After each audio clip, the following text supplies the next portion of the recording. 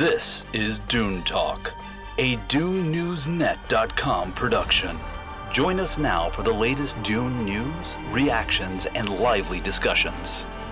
Hey everybody, so welcome back to another episode of Dune Talk this week. So we're back again for a special show. Of course, there's going to be more movie news, but today we have a special topic, which is the Dune board game. So really excited to talk about that. This is Marcus Gabriel, your editor at DuneNewsNet.com. I'm here today with Garen. Hey everybody, great to be back. This is Garen at DuneCompanion.com. Super excited to talk about the Dune board game and other Dune news. So let's get into it. And we have a very special guest joining us today. I'd like to introduce you to Jack Rita. So he's one of the minds behind the Dune board game that is currently being published by Gale Force 9. And of course, there's a classic board game, and then the new version for the movie that's coming out right about this time. So Jack, tell our audience a bit about yourself.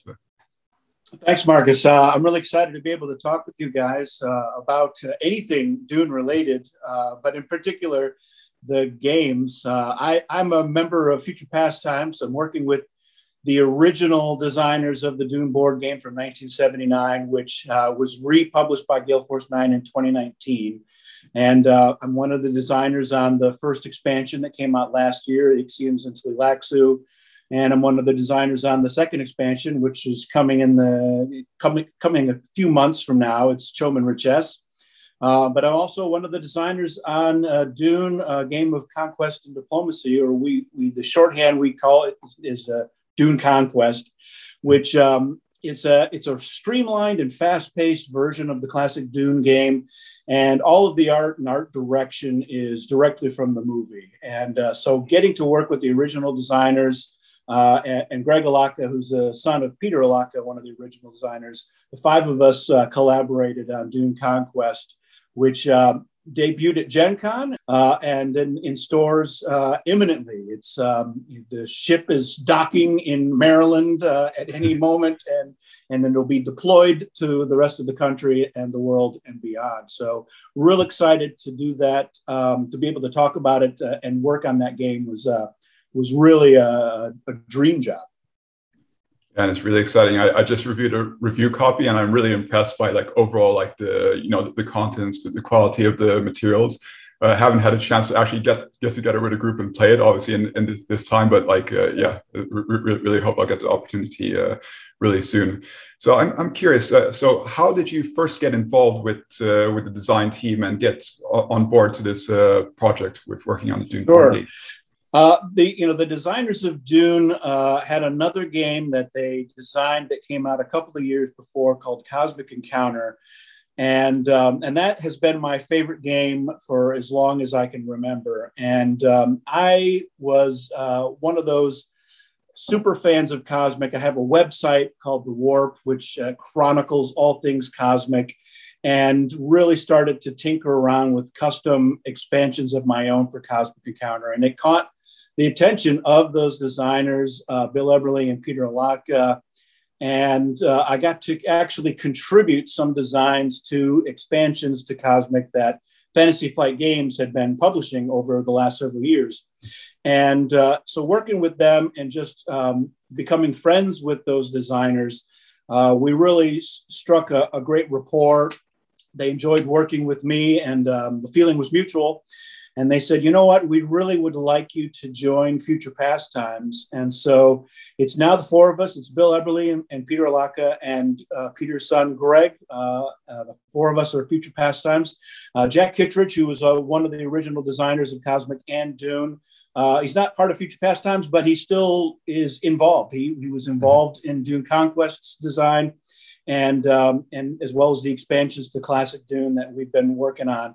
So it's great to be able to work with these. They really are giants of game design. They were so far ahead of their time in game design. And it was just my love of their games that taught me game design.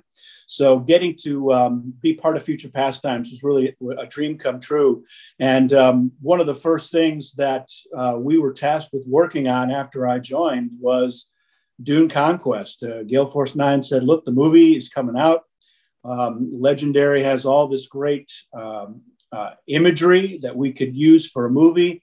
And we really think there's an opportunity to appeal to a mass market audience, not just hardcore gamers, but casual gamers as well, and introduce them to the Dune board game. The Dune board game, to be fair, is a real chunky board game. That's what I call it. It's a real gamer's game. There's a lot of depth and sophistication to it. And a typical game of classic Dune can go for 3 to 5 hours. Mm-hmm. And we felt that might be too much of a daunting experience for a casual gamer. They've just come out of the theater, they've seen Dune, or grandma was at the Target and said, "Oh, I'm sure Johnny would like a copy of Dune." And they open it, and a 5-hour gaming experience might be too much for people new to that experience. So we really wanted to cater a game that had a lot of the mechanisms for classic Dune that people really like. They love the battle wheels and that whole aspect, the traders and the treachery cards. But we wanted to streamline it and really make it appealing. And so it is a fast-paced game. Most games are under an hour. It's a great 2-player game. There's a couple of different modes. You can play any of the 2 factions against each other, but the game comes with these double faction, sort of alliance factions that you can play for another special 2-player mode. So that was a real treat to be able to work on that right out of the gate, joining Future Pastimes. Nice. And taking a step back, what got you into the world of Dune in the first place? Like, how did you discover the books, the games, and all of that?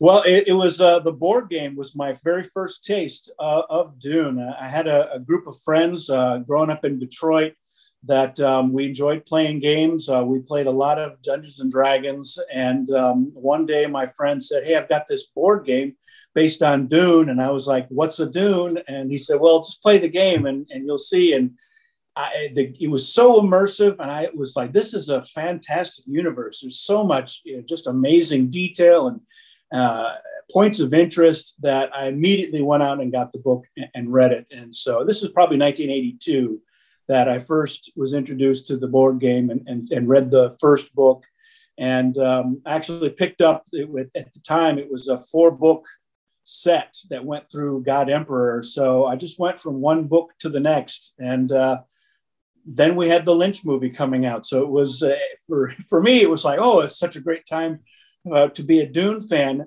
not really understanding what 2021 was going to hold in store for me.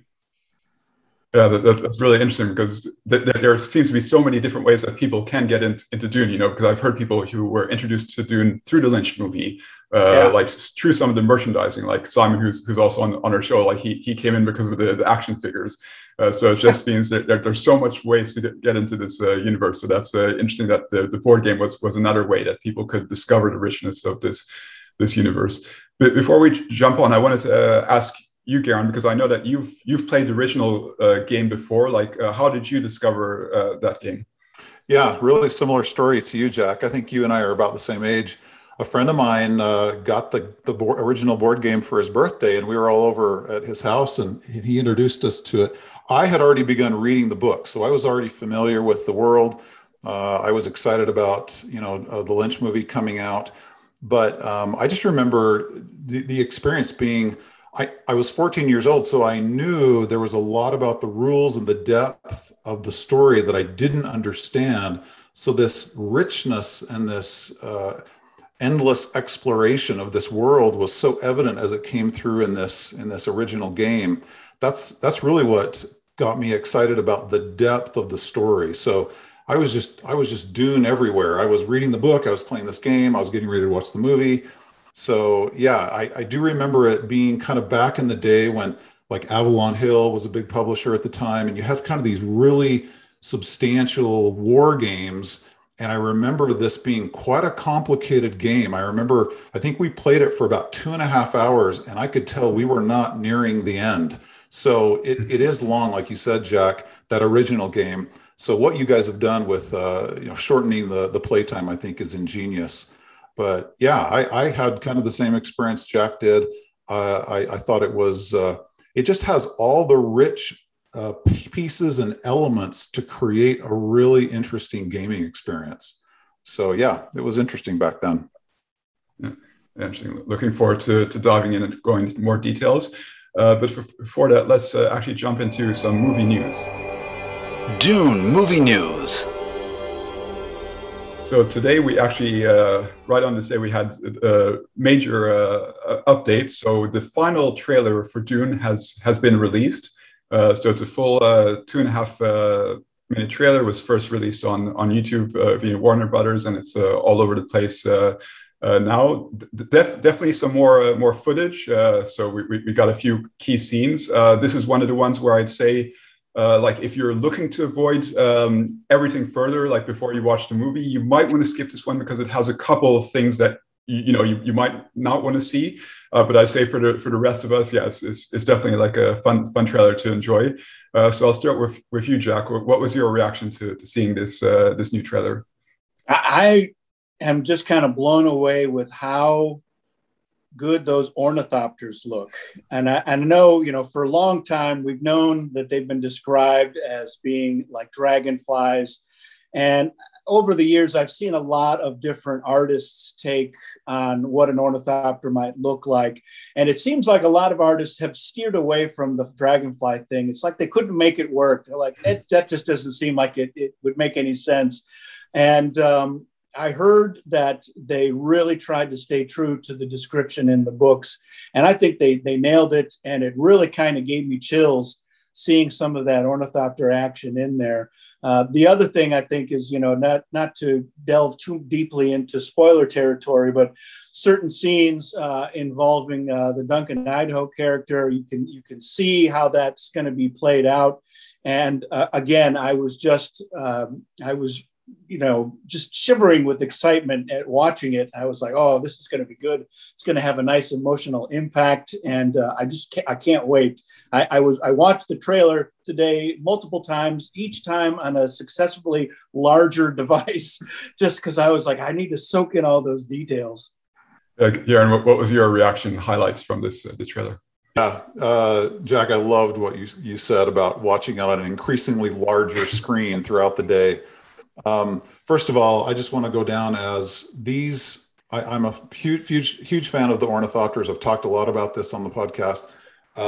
They gave us some more shots we haven't seen before. They gave us one where it's resting, on the plane there, and I just am like, they have nailed this. The design, the movement, it feels real, it feels practical, but it's just downright awesome. So I'm just really excited about that. I thought this was a masterful trailer, and to have it be the final trailer, if anybody's on the fence, you see this trailer and you're like, okay, I think I just need to give this thing a look, because every second was calculated. Everything is helping you understand these are characters I care about. It's got the actors that everyone knows about. And it was super compelling, and it just took me along in it. Obviously, I know the background, I know the story, but to someone who doesn't, they're making it an intriguing story about this main character, Paul, but they're including all these really interesting character dynamics with the extended cast. And I just thought it was masterful. The sound, the music, I don't know what that score was. I don't recognize that score. That's okay. But I was just, I was so excited. I just said, everybody needs to see this. And if you didn't love it, you need to just watch it again, because it's amazing. I have to say, I really like this trailer. I don't know if it's my favorite one, probably not. But I think, like, if we look at it as a whole, like the footage that had been shown and narrative with these trailers, I think it's, as you're saying, it's perfect for both fans and for people who are not familiar with the material. Because if you're not familiar, you're getting this more understanding of the narrative, the character, what the conflicts are going to be, like some of the emotion. Like you're really drawn into, like, okay, what's going on here? I want to see more. And if you are like someone who knows the story, then you see these elements that you're like saying, like, oh, wow, especially those last shots towards the end, and also.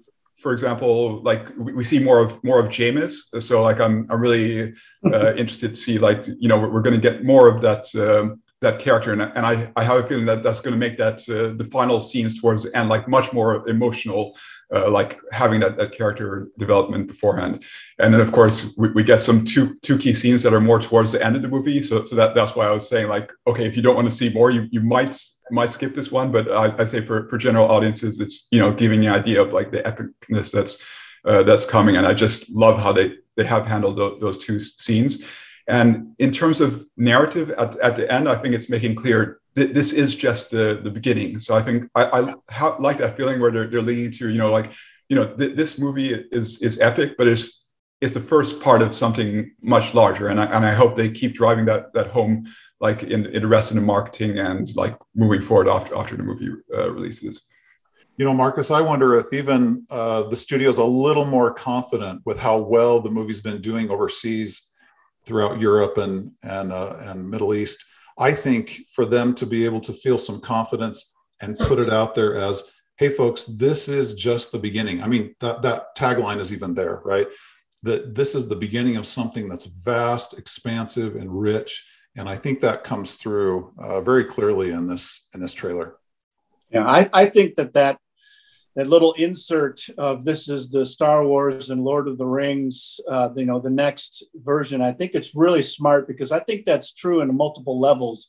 It's not just the spectacle, though, you know, the Star Wars series and the Lord of the Rings, huge spectacle, which Dune is definitely going to have as well.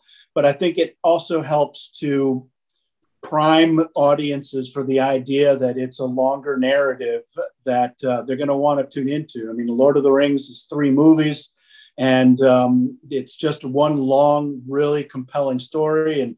And for fans of Star Wars, it's the same sort of thing. They understand that each movie is a chapter of a longer narrative. And I think that Dune has a lot of potential to keep that going as well. Yeah, and that's a great point, because, you know, overall, like the reviews that we were seeing for this movie were overwhelmingly positive. But then, like, the topic came up, you know, like it feels like it's the first part, or like, you know, it ends like halfway in the story. But that's by design. So like it's great that they're making that clear, and, you know, that this is going to be a big journey that's going to take place over multiple years, and hopefully captivate like all the generations who are going to enjoy this. So let's go ahead to our expanded section, where we're going to discuss in detail about the Dune board game. The Duneverse, books, comics, games, collectibles, and more. So, Jack, I want to just first talk about the original game from 1979 a little bit, just so I can understand that a little better. So, you know, what insights do you have that led up to the decision to take this 1979 game and actually reprint it? I believe in 2018 or 19. When was that? 2019, yeah. 2019. What led up to that? There's this really active and thriving underground Dune board game community that has existed for the past over 20 years. Because the Avalon Hill edition went out of print not long after the Lynch movie. It's funny because right before the Lynch movie came out, they did a new cover for the box. It had a very iconic cover with the sandworm on it that for years, I think a lot of people thought that was from the book cover, but it was never part of the book cover. It was always the original box cover. And they did a new box cover that had a character on it that looked suspiciously like Sting in the movie. And they said, yeah, let's tie into it. And Peter Alaka likes to joke that it was the kiss of death, because right after that, it just, you know, it didn't boost sales because the movie was not as big a success as they were hoping.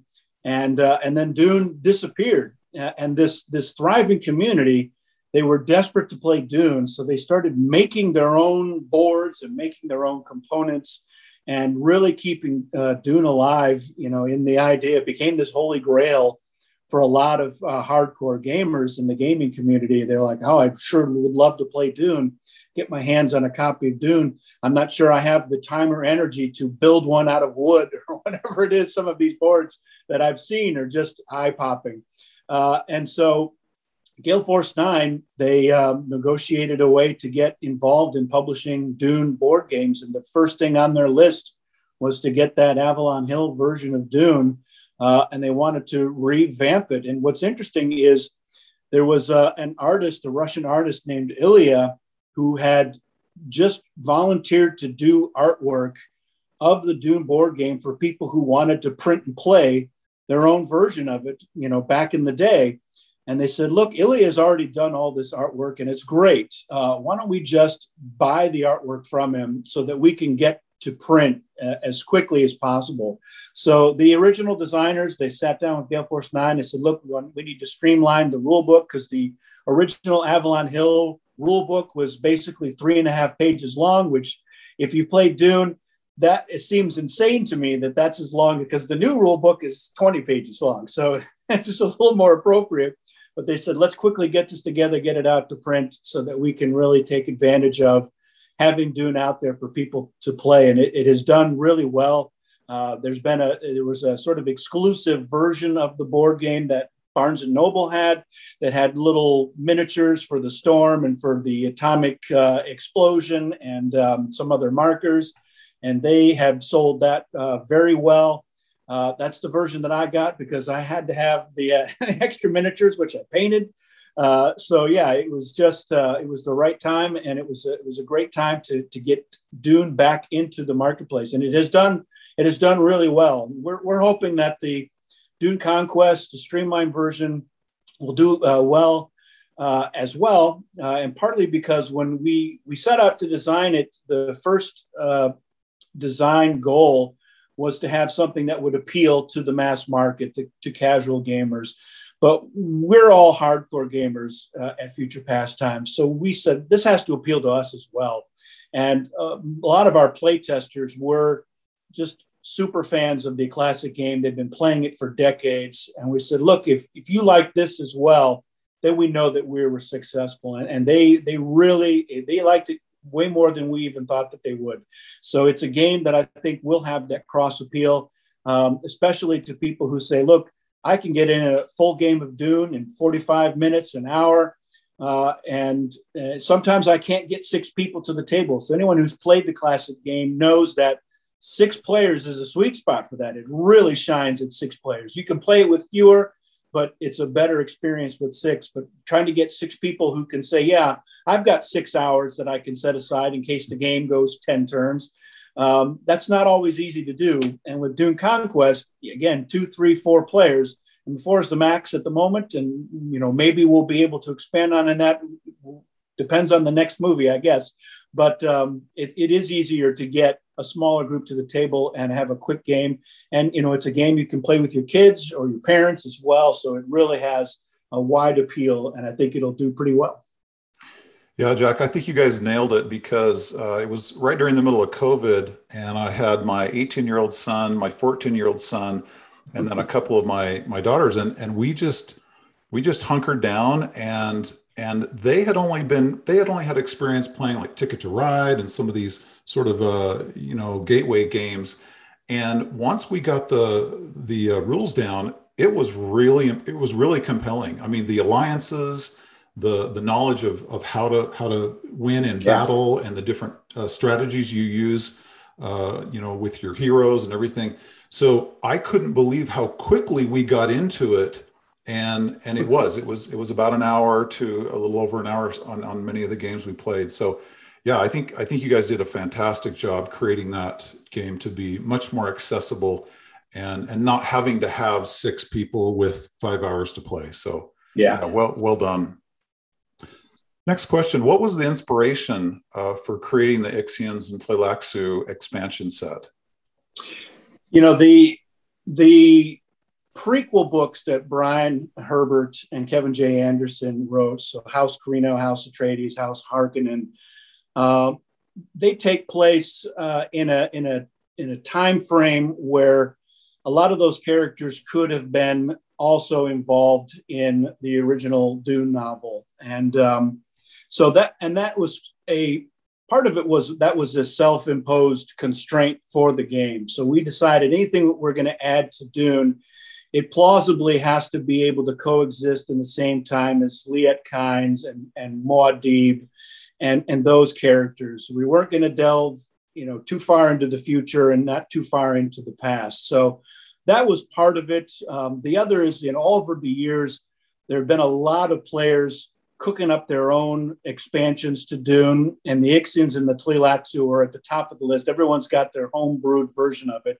And actually, Avalon Hill, they had put out what we call a semi-official expansion in magazines. And so it wasn't really a full-blown expansion because you kind of had to make your own components. And the design, I think, was a little bit sketchy. I don't know how much they play tested it. So there were some ideas, but we said, look, this is a couple of factions that are really interesting. There's a lot of good characters, and they really do seem to hate each other. So it seemed a great pair to introduce to the game, and so much rich material to work with. So that for us was a no-brainer. We said, we know we wanted to add a couple more factions, and those are the two that are at the top of everybody's list to what should we add to Dune. So it was an easy decision for us. And the expansion included two other components to it. One was just more cards. We added a lot of new treachery cards and a couple of a new spice card, a new trader card. And then we added something called tech tokens, which was a way to address a couple of, I don't want to call them complaints, but there was, I remember a game we were playing and Greg Alaka was bemoaning that there just wasn't enough spice in the economy for him to do anything he wanted to do. And then we had a couple of games that went pretty long. And I thought, I wonder if there's a way that we could to just inject a tiny bit more spice into the economy, but also perhaps have the game end more quickly with the idea of if you've got all three of these tech tokens, then they count as a stronghold. So that has proven to be a very popular component to the expansion. It's a pretty big success. And we were really thrilled with the design. We had a blast designing it. And the Tleilaxu are my favorite faction to play now. And not just because purple is my favorite color, although I did insist that they were purple. But I just love the just the tension that it adds to the game as players are freaking out about whether or not their leaders are face dancers. And so that was the real thing. Just there was a quote in God Emperor of Dune where somebody says, we discovered that everyone at the Ixian embassy was a face dancer. The entire embassy had been replaced. And I thought we've got to tap into that. Just that idea of you just don't know who you can trust, even above and beyond, they might be a traitor. It's just that added level of terror. And they're despised by a lot of players, it turns out, but I enjoy playing them quite a bit. I love how you guys have really kept your finger on the pulse of the grassroots gaming community for this and really taken like the artwork that went into the original game and the fact that people were creating other expansions.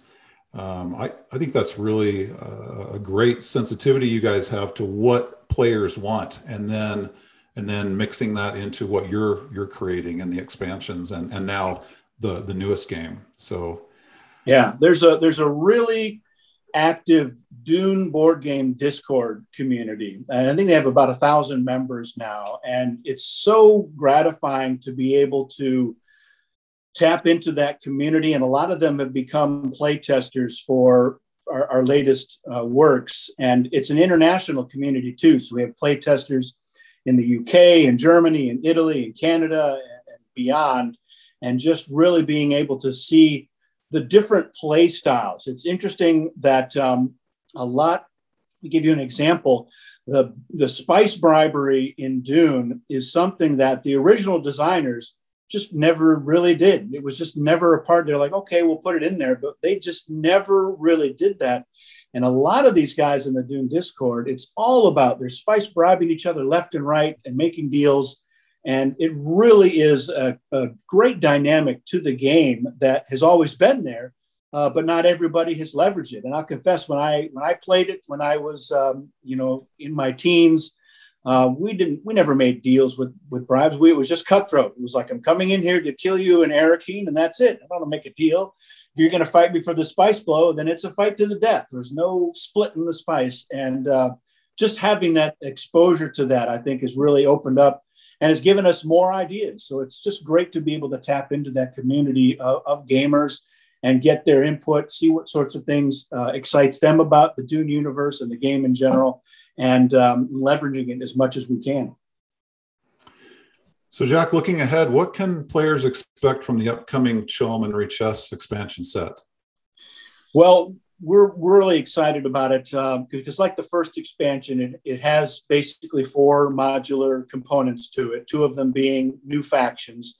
So the CHOAM faction is another economic faction, but they've got some fun tricks up their sleeves. And for instance, Peter Alaka thought it would be interesting if CHOAM was able to use all of those worthless cards that have no value to just about anybody in interesting ways.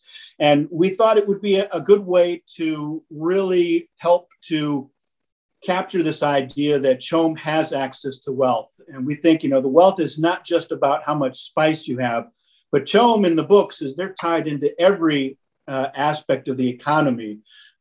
Just anything that gets traded or sold. So we thought that the treachery deck really represented it. So they have a 1 card higher hand limit than the other players. They can have 5 cards. But we thought, all those worthless cards, a lot of those are products and goods. Jubba cloaks, maybe they have a use in the eyes of CHOAM. So that was one of the things that we wanted to take advantage with them. With Richesse, a lot of it was driven by the stuff from those prequel books. So this is a story about a family that they were on the cutting edge of technology, rivaling the Ixians. But then Count Ilbin was not a very good businessman, and he was so preoccupied with his family that they squandering their fortune, and they were in dire straits financially. And so we wanted to tap into that. And then the idea of the no field was a technology that a Richessian inventor had tapped into, and was a little bit of a subplot in one of the books. And we thought the idea of a no field in the Dune board game was really interesting. So they have these no field tokens that they can place on the board, and when they do, you don't know how many forces are there. There might be none.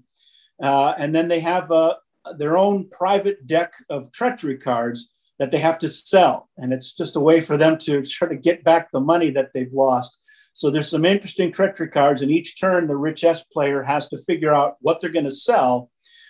Maybe they hope that they can afford to buy it themselves, because some of those cards are really good. And it's part of the dilemma they have is, when do I put a stone burner out there for sale, knowing that it could be used against me? And maybe I hold off on that one until later on, and maybe I've got spice so I can buy it myself.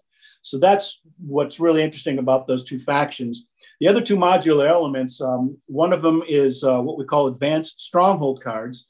And we thought it would be interesting that if you've captured a stronghold on the board, maybe you should have a little bit of a home field advantage if you get into a battle in that stronghold on a subsequent turn. So these cards give you a little bit of an edge. Each one is different depending on the stronghold. There's even a card for the Ixian's Hidden Mobile Stronghold from that expansion. So it gives you a little bit of an extra oomph if you get into a battle after you've captured a stronghold. And then the final thing is something called leader skills. And I remember when I first played the Avalon Hill version, I was the Harkonnen, and I was looking at the leaders, and I noticed that the leader disc for Piter de Vries, the artwork had all this circuitry kind of mixed into the art for the character. And I was like, what's this all about? And my friend was like, oh, he's a Mentat, which is like a human computer. And here, Thufir is also a Mentat, and he had a little circuitry art in his disc. And I said, that's great. What do they do in the game? And he said, well, they don't do anything. It's just flavor. And I was like, oh, I kind of thought that would be cool. So I've always wanted to be able to say, yeah, I want to have a Mentat as one of my leaders, or a Sword Master of Ganaz, or a Prana Bindu Adept, or Suk Doctor. So that's what these leader skills do. They let you get one, and you assign it to a specific leader disc for your faction. And it's out front. So everybody knows that Piter is your Mentat, or that Duncan is your Sword Master. And it gives you an advantage, but you have to make those decisions before everybody draws their traders. So now you've just created a target. And if you've got Duncan out in front of your shield with the Sword Master skill, and somebody draws the Duncan card in their trader deal, they got to say, you know what, this would be a great trader. But then, Duncan's only a 2-strength leader, and maybe you also drew Lady Jessica. So now you got to decide which would be a better trader for me, the one with the leader skill or the one with the higher value. Because you could pick any one of your leaders to do it. And some of the leader skills, they give you an extra boost, like the Swordmaster one. If you've got that skill and you use a projectile weapon like a crysknife in a battle, you get a +3 to your strength, which is a big deal. And if you've got a +3 to Stilgar, who's the strongest leader in the game at 7, that's a 10-strength leader. So it's very tempting to put those kinds of bonuses on a really strong leader, or maybe put it on a weaker leader, and now they're not so weak. So it's really interesting element, and I'm really excited to see people use it and see what they think of it. So let's go on to the movie version of the game, or as you was mentioning, Dune Conquest for short. So I think you've already covered this earlier about how you wanted to create a game that was more accessible, for people, maybe people who are not like as hardcore board gamers and they've just seen the movie and then they want to explore the world more. At what point did it become clear to you that this was going to be like a different game and not like a reskin of the classic board game? I mean, right away, we knew that doing a reskin was, first of all, it just wasn't going to work because a lot of the characters from the board game aren't going to be in that first movie. There's no Emperor in the first movie, no Fade, a number of other characters, a lot of the Bene Gesserit characters. So we knew that wasn't going to work to begin with. And we thought, if we're going to be able to leverage all this great artwork in hopes that a more mass audience will want to pick it up, then we need to look at what's going to make lower the barrier to entry for them. And the biggest thing that was a driver in the design was what would be the most fun to be able to do. So for instance, an example of that is we thought it would be fun for people to be able to go into battles right in the first turn. And so we wanted them to have access to the weapons and the defenses. In the classic game, you start with one card and you get to a bidding round and maybe you can pick up 1 or 2 more cards. But a lot of times those first 2 turns, you don't really have a supply of weapons and defenses. And so you're really not able to dive into those battles right away for a lot of the factions. So we said, let's just give everybody 4 battle cards right off the bat. Every turn, they fill their hand up to 4. They've got a variety of weapons and defenses, 2 worthless cards, and a couple of sneaky special cards, so that they can really get right into the action. And we said, look, all those other cards that are in the treachery deck, let's actually put them in a separate deck, and that'll be the market deck.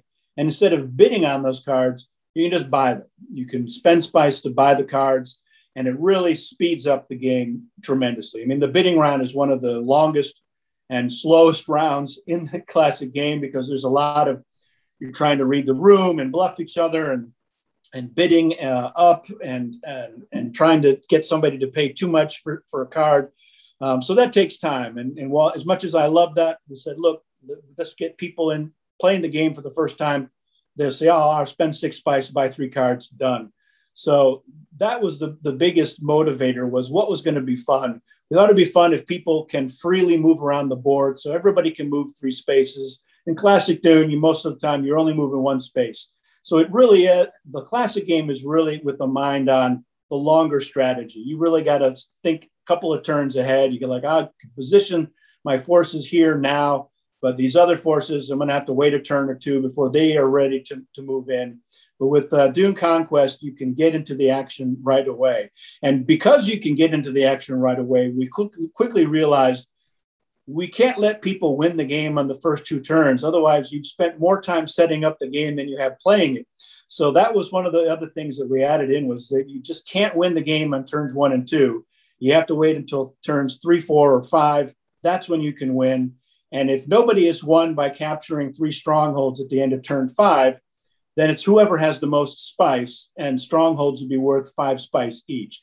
So you've got incentive to get into the action right away, going after spice, then you're going after strongholds, and then you're going after both. and the spice is public. So, you know, if somebody has a lot and you've got to go for those strongholds, or if you're like, well, there's a couple of spice blows on the map, so I'm going to go for spice now, and maybe I can win in one of two ways. So that was the driving factor. What is going to get people into the action quickly? What's going to be the most fun? And what's going to make things easy? Just, you know, one rule for movement. We don't have to have if you have Arakeen, you can move 3, and if you're Fremen, you can move 2, and otherwise you move 1. You're like, let's just streamline. Everyone moves 3. You can get to where you need to most of the time. You've got the weapons and the defenses, so go fight. And stir things up right away. And you mentioned about the visuals of the movie, and of course, you know, we've seen from the trailers or all the other materials that there's, you know, like rich visuals, a lot of imagination and attention to detail has gone into creating like everything that we're going to be seeing on screen. And I know that when developing the board games, that you had access to some of those visuals and other materials. So what did you have access to initially, and was there anything that you learned from that basically movie content that sort of inspired you to take things in a different direction or create a completely new mechanic? We were given essentially a production Bible from Legendary, given access to it so that we could see what imagery was going to be available. And it was extremely helpful in sorting out what elements from the classic game exist in this medium that we can immediately use, and what's new. And there was a lot of new stuff, a lot of just amazing detailed things. And we said, look, this thing is so cool. We have to make a card of it. We have to add this to the game in some capacity. So there are a number of new elements to Dune Conquest that are not part of the classic game.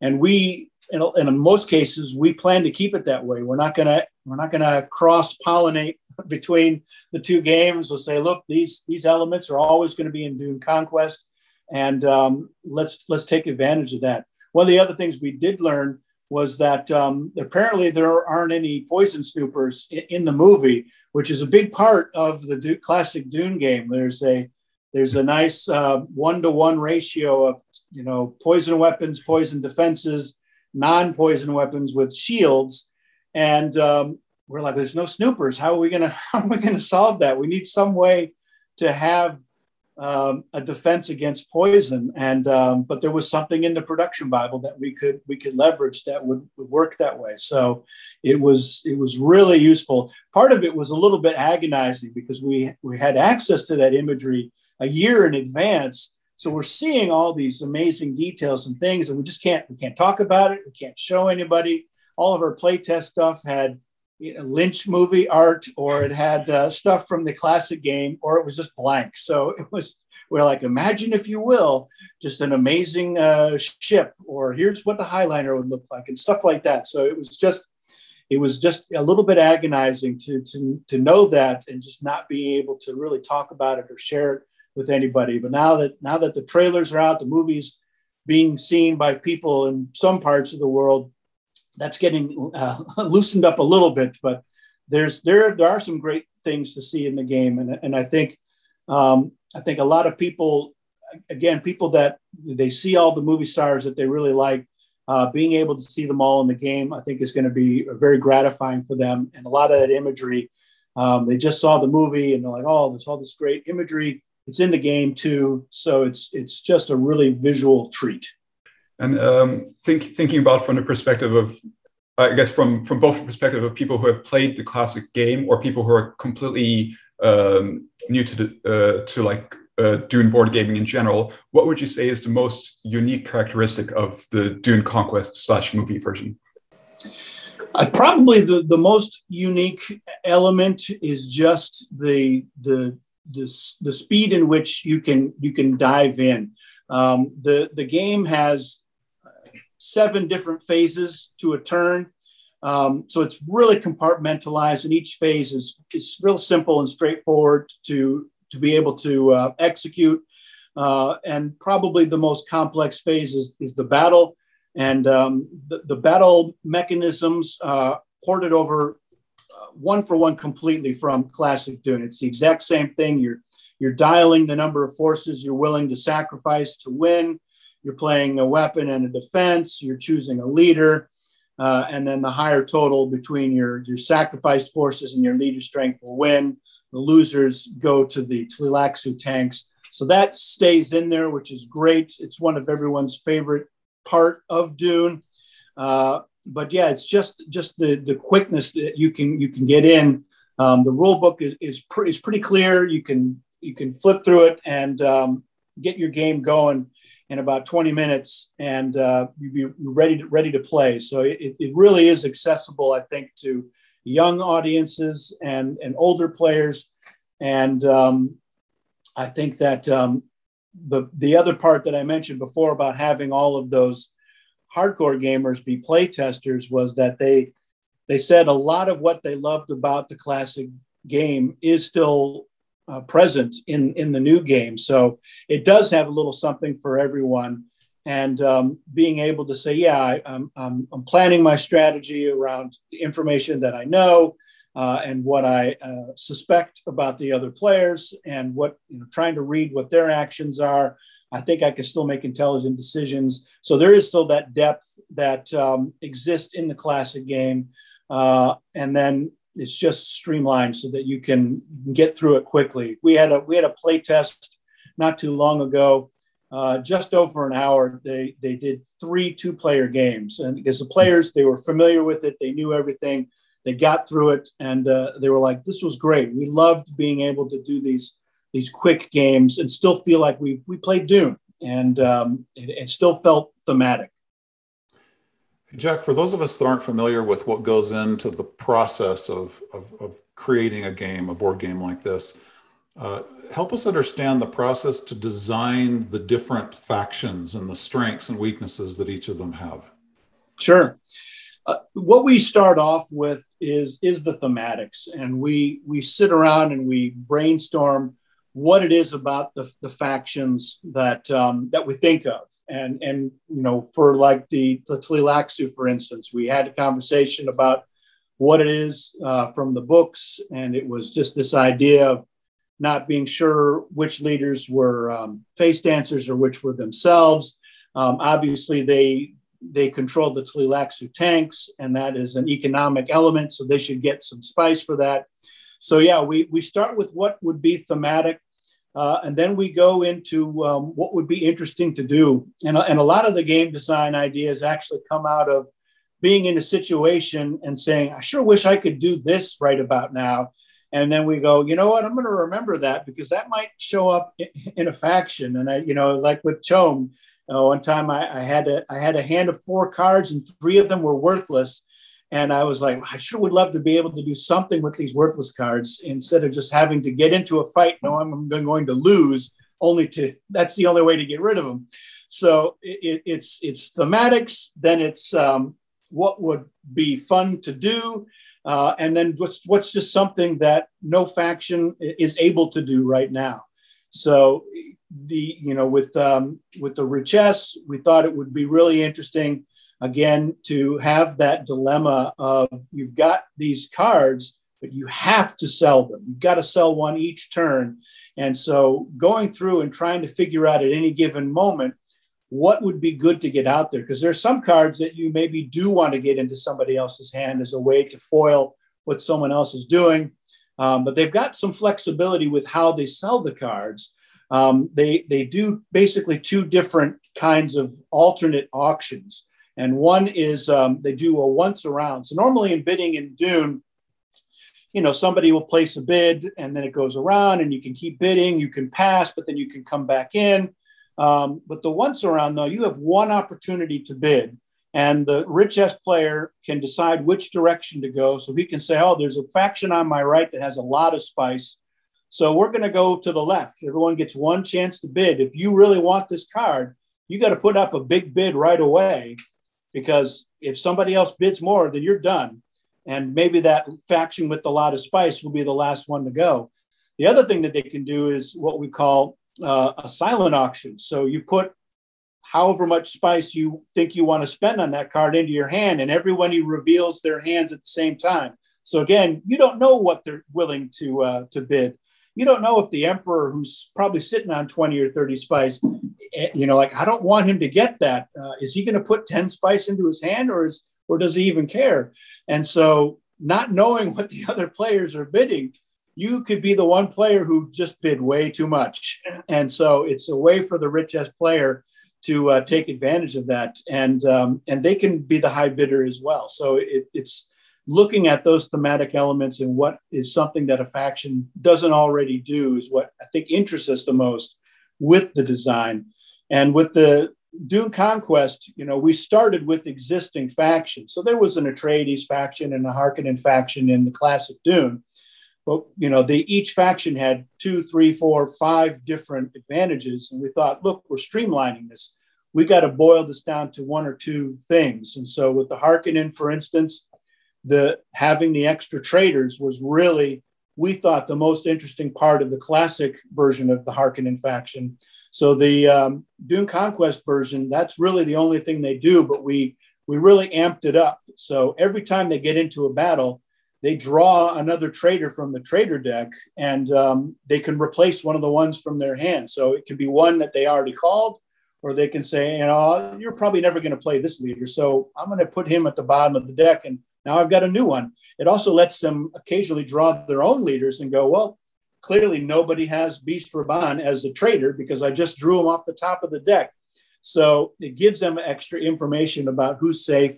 And they can really focus on one faction in particular by discarding the traders of another faction and just focusing on somebody that they really want to go after. So with each faction, we tried to boil it down to what was the most thematic and interesting thing about that faction, drawing some of it from the classic game and some of it from just, what will be interesting to players new to this. So that was the driving force for that. Yeah, so moving ahead, looking at the future of the board gaming. So we know that the Dune movie has been doing well. We've been talking about the show about like the great reception overseas, and it's looking more and more likely that there will be continuations. And of course, there's the TV series that's coming in the future. Where would you personally like to see Dune board gaming go next? Is there like a specific theme or type of gaming element that you'd like to explore?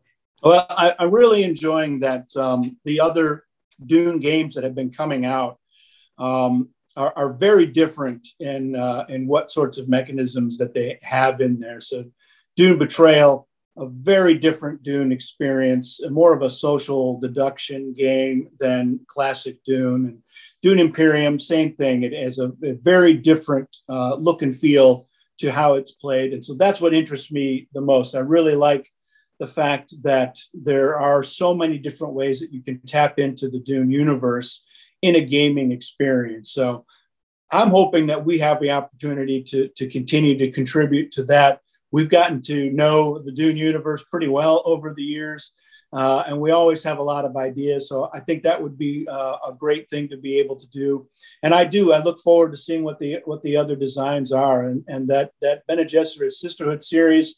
I feel like it's an opportunity to create new stories in the Dune universe, not just stuff that's based on a book, which also would be great, but to be able to say, yeah, these are new stories, new characters that are in there. And that's going to be a great opportunity to explore in board gaming as well. This has been a treat for me, Jack, because I've always been fascinated with how it's not the complexity, it's just the depth and richness of the original game. And I love how you guys are taking that. It's already established. There's already a large community around that. But to actually expand on that and to take advantage of some of Brian's novels that are expanding the universe and adding that into your board game universe is just exciting to me.